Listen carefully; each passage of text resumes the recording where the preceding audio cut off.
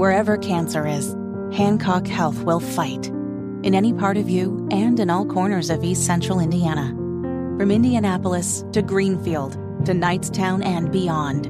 From hospital rooms to family rooms, we fight. With technology and medicine, with care backed by the wisdom of Mayo Clinic. For you, for your family, and for your future. We fight cancer here. HancockHealth.org/cancer. It's a big night tonight. If you're a political junkie, if you're into the news cycle, it's a big night tonight. We've got a GOP debate. We've got Donald Trump speaking to striking auto workers in Michigan, and something that I didn't know about until he came on our show yesterday.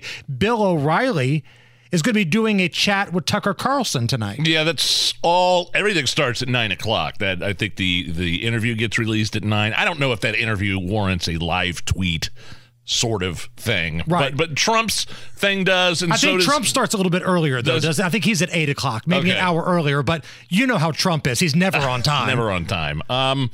I'm not really interested in the GOP debates. I just don't know what I'm going to learn that's new. Are we going to learn anything new tonight? I mean, you said they're probably concentrating on the economy more, maybe the border. Maybe they can get to the border within the first hour. Yeah, tonight's an economy night, and one of the moderators is Jim Varney of Fox Business, along with Dana Perino and a reporter from Univision, Ilya Calderon. So those are the moderators tonight, but it's supposed to be more focused on the economy. But I'm not going to lie, I kind of want to hear some stuff about the border as well. So if you're wondering who's in tonight's debate, it's basically everybody from the last one except for Asa Hutchinson. He didn't meet the criteria. So we're talking about DeSantis, Ramaswamy, Haley, Pence, Christie, Scott, and Doug.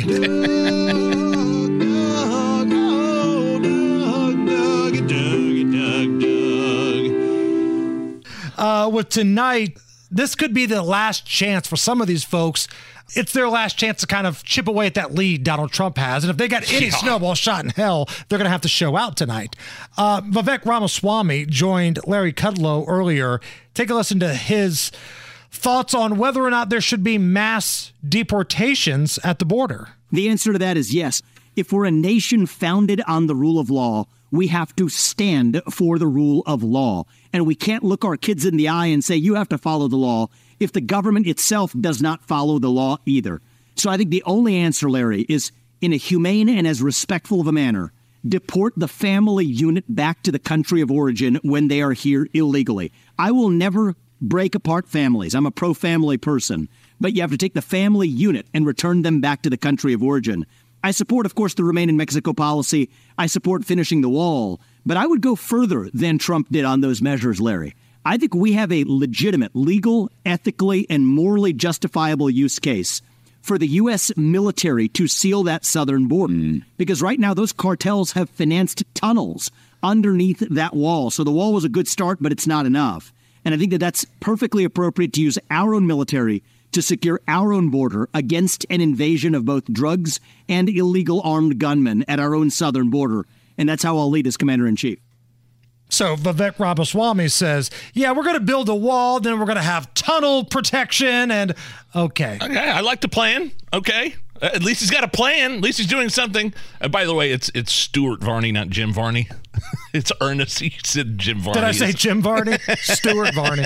Jim is Ernest. Ernest goes to camp. So it's Stuart Varney is the third debate moderator. I would love to dig up the old bones of Ernest. Ernest goes to camp.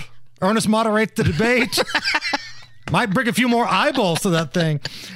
Here is Nikki Haley on her campaign.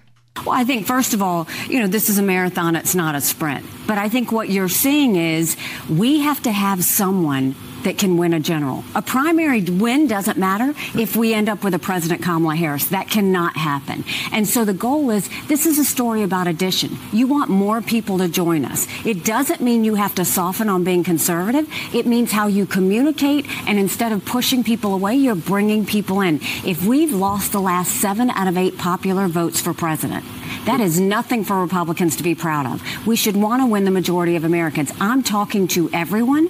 We're going out bringing in everyone, whether it's women, whether it's the younger generation, whether it's independents, whether it's conservative Republicans, and we're bringing them together. We're not dividing them anymore. She had a good debate the last time around. Right. She had some donors come in afterwards, went up a couple points, but I think Vivek won that first debate, but she came in a close second. And right, like you said, the donations came streaming in. Here is Ron DeSantis on what he would say to Donald Trump if Trump were there tonight.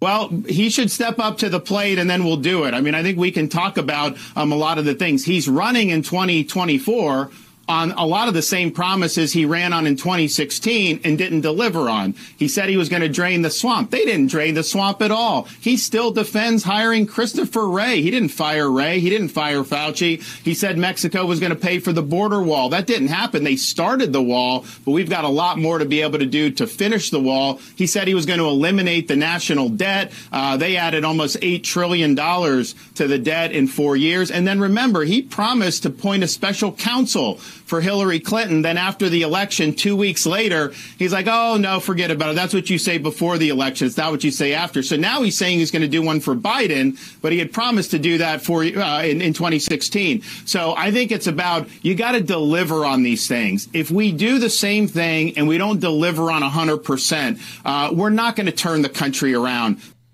So those folks doing the debate tonight, Reagan Library, 9 o'clock. We've got coverage here at 93 WIBC. I'll be live tweeting this thing. I don't really want to, but I'm taking care of you guys tonight. So if you want to follow on Twitter, I got you. And then we got you back tomorrow with all the highlights and clips and everything you need to know, of course, right here on this show 3 to 7.